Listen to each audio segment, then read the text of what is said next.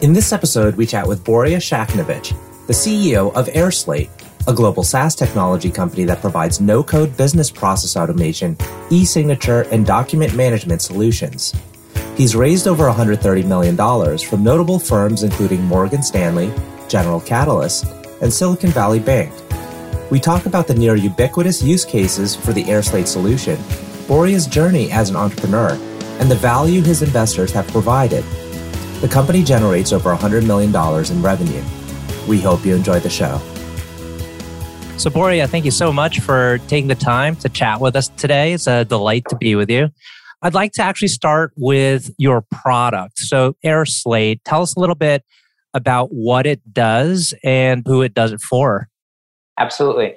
AirSlate is a way to automate the middle office in a way that was never possible before. It combines a variety of different capabilities which were heretofore available only in separate products and combines those using no-code RPA approach, which is unique in the industry.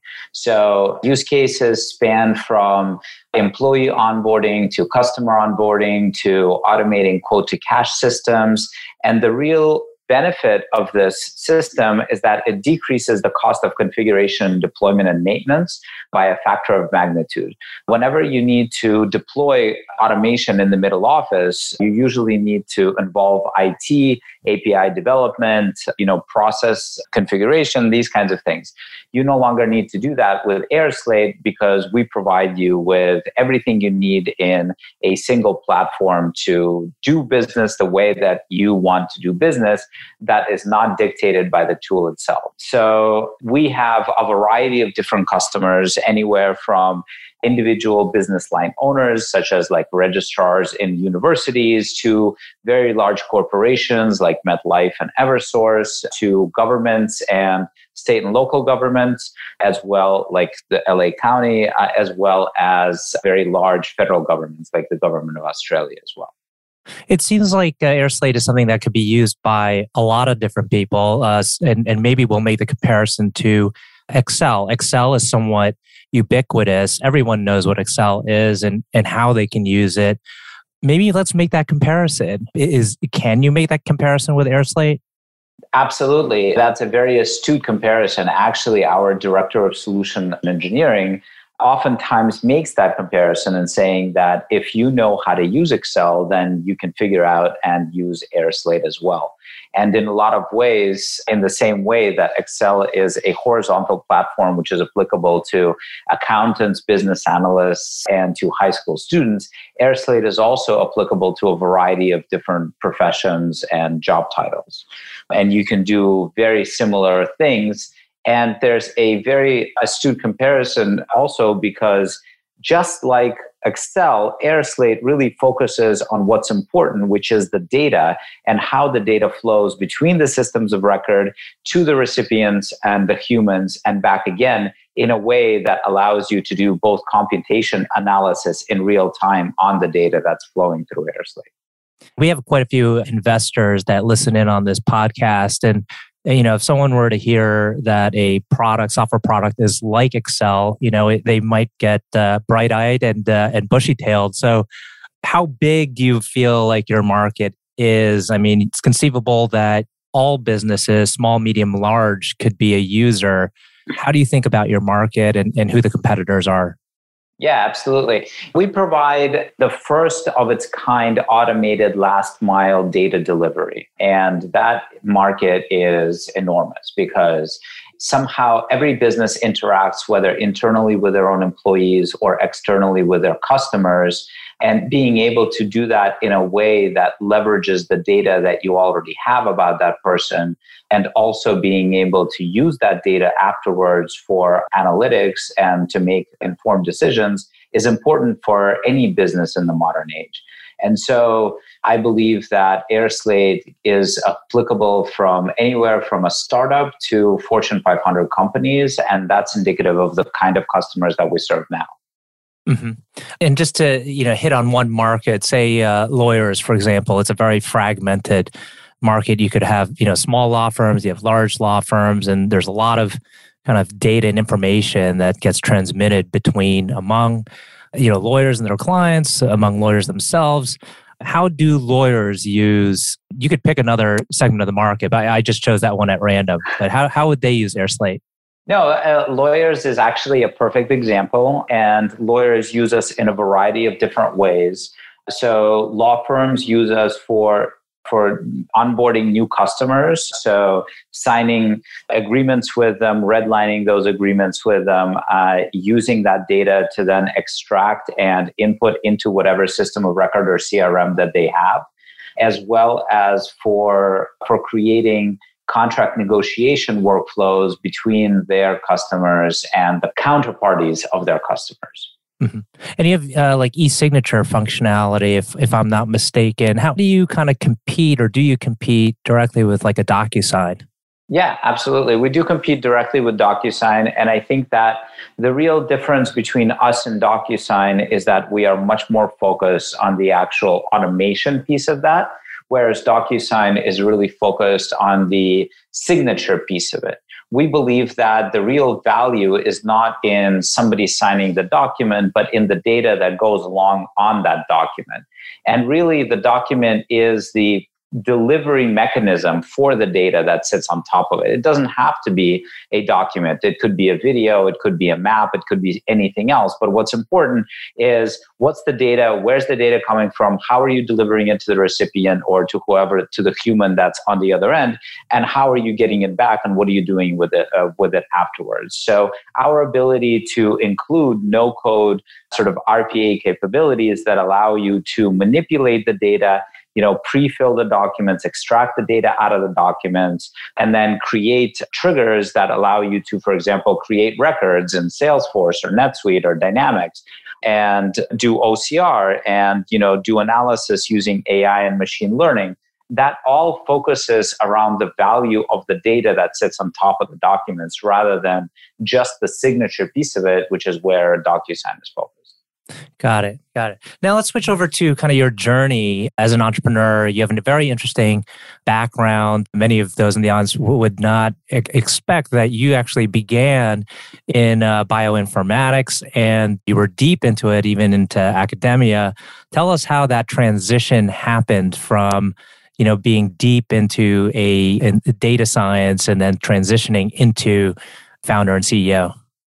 I do have a little bit of a strange journey in that I started off in academia, like you said, but I was always really entrepreneurial in the sense that I always wanted to do something unique, which is one of the reasons for why I chose bioinformatics, because when I started in bioinformatics was really brand new. It was only a couple of years old, and I was, I think, the number 2 class in the number 1 program, the first program in the country. So Boston University was the first bioinformatics program. And I was, I think, the second year of that program. I was in the second year of that PhD program. And really what that did was bioinformatics is a combination of statistical analysis and biological systems. And I really like to work on the interface of things that are established, because that creates new opportunities for innovation. And really that's where I always thrived. And there were a lot of really interesting problems that were frankly not that difficult in the beginning. And so a couple of years later, what I realized was that besides solving problems, what I really like to do is I really like to have a lot of people benefit from the solutions of these problems. And academia and science in general is created in such a way that you are a very specific expert in a very specific area, and you have a very small number of people for whom that solution would be relevant or useful, unless you're very lucky and you create your own company. Out of that sort of desire to change a lot of people's lives, I left and started my first startup, which didn't work out, but it was basically a professional network for researchers. And I did a lot of mistakes, and I built a product without understanding the market. I built a company without actually understanding the unit economics and things like that. And so I learned a lot. And actually, that first company was the impetus for developing some of the technology that I brought to the company that is now AirSlate. And so that was the beginning of my entrepreneurial journey. And one thing I always like to ask entrepreneurs is what was the most challenging time you faced could be a kind of life or death in terms of the business surviving. But what was the most challenging aspect to building AirSlate, knowing that it has kind of this kind of build from one company to the next past? But what was that experience and how did you get through it? There were a lot of them. I think the entrepreneurial journeys are oftentimes fraught with these valleys of death, right? And a lot of people sort of give up. And mine was when we first raised our first round. We raised $20 million. And at that time, we bootstrapped the company to, at that time, we were doing also about $20 million in ARR. And $20 million to me was a lot more money than I've spent during the last 5 years of the company. And I'm like, wow, that's a lot. And so I started investing very heavily in new product development and in growth and things like that. And we overinvested and we overstretched ourselves. And we were a couple of months away from bankruptcy at some point. And that was a very difficult time because, I learned how to manage the business to budget. And I think that that's something that I didn't have to do before that because the business was growing and it was very predictable and we only invested what we had, but we didn't invest any money that we didn't have before because we bootstrapped up until that point. And so I learned the hard lesson of the fact that things don't work out as the Excel spreadsheets tell you that they're going to work out, and that you should always do check-ins intermittently to figure out whether you're on the right path, and then manage to that, not to the plan, but to the reality as you see it then. Did those investments in product and growth, did they eventually pan out, or so it was more of a timing situation? Did, absolutely. Yeah. It's just that I think just like with anything, there's a lot of exuberance, and in markets, there's a lot of exuberance. And oftentimes the truth comes later than what you understand the truth to be. And so those investments were certain, they did actually work out at the end. But for a while, those were very dark times because on one side, there are the financial investors, which were like, what the hell are you doing? You're burning cash and you're not showing any, results out of that. And that went on for a couple of quarters. And on the other side, there was this, a city on top of the hill that we were driving towards and that we were investing to actually get to because we thought that the future was there. And so on one hand, you had to stay the course.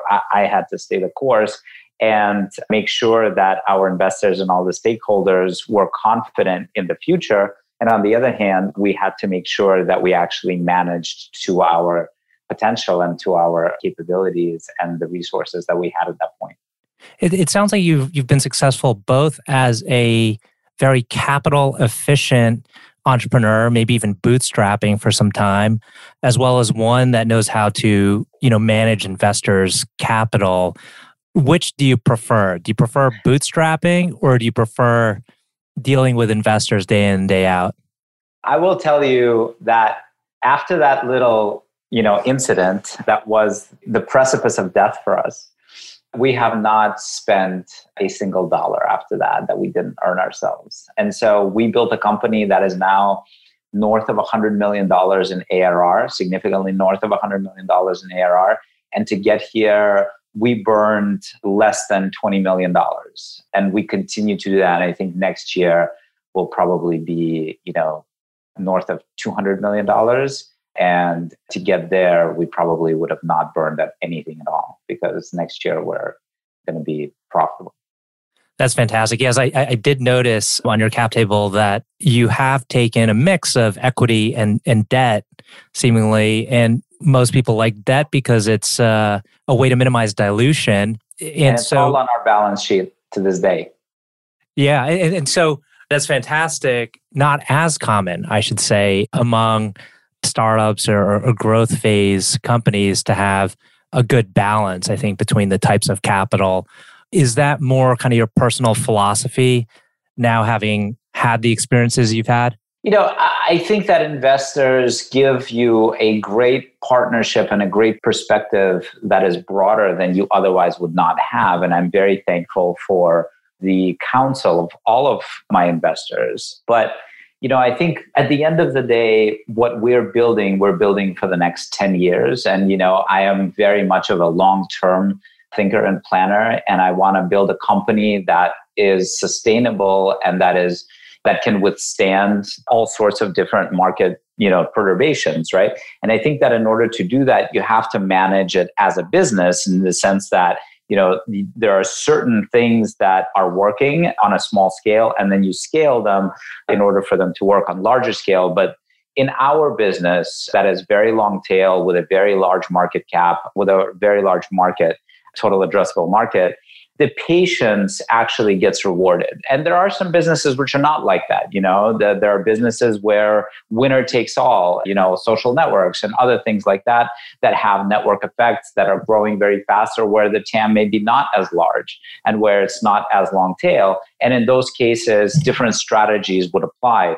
But in our particular case, and in a lot of cases, I think, oftentimes people go out earlier than product is ready, earlier than teams are ready, and they get themselves into trouble, later on, right? Because then they have to go back and fix those mistakes, which is not always possible. Mm-hmm. Couple of things. In order to be, I think where you are, how you're operating efficiently, I imagine you have a very good sales function. And I imagine that you probably are fairly global. You kind of are able to recruit talent from various parts of the world. Am I correct on those fronts? Yeah, absolutely. We have a large presence in the United States, all over in Boston and San Francisco and Mississippi. We also have offices in Europe and the Philippines. We're opening up new offices in Poland and Ireland. So we're a very global distributed company. Got it. And the sales function piece, is that primarily in Boston? So we are very much of a marketing-driven company, inbound marketing-driven company. And so I would say 80 to 90% of our business is actually self-service. And then another 10 to 15%, the sales function is actually primarily in San Francisco. Got it. Okay. And then one more point on the investor stamp front. Can you tell us a little bit about the value? You've alluded to some of the value in giving you a broader perspective. Any other kind of insights on the value investors have brought besides financial capital? I think that investors give you a really great sort of insight into how other companies do things that you're also trying to do. Mm-hmm. And while these things are very rarely directly transferable from company to company, that insight has really pushed us to take different risks than we otherwise would have had, that we would have taken if we didn't have the counsel of the partners and investors that we have. Mm-hmm. Got it. And I'm eyeing the clock. We're going to run up on time pretty soon. I have two questions I like to end the conversation with. One is who you think is one of the best CEOs of the modern era.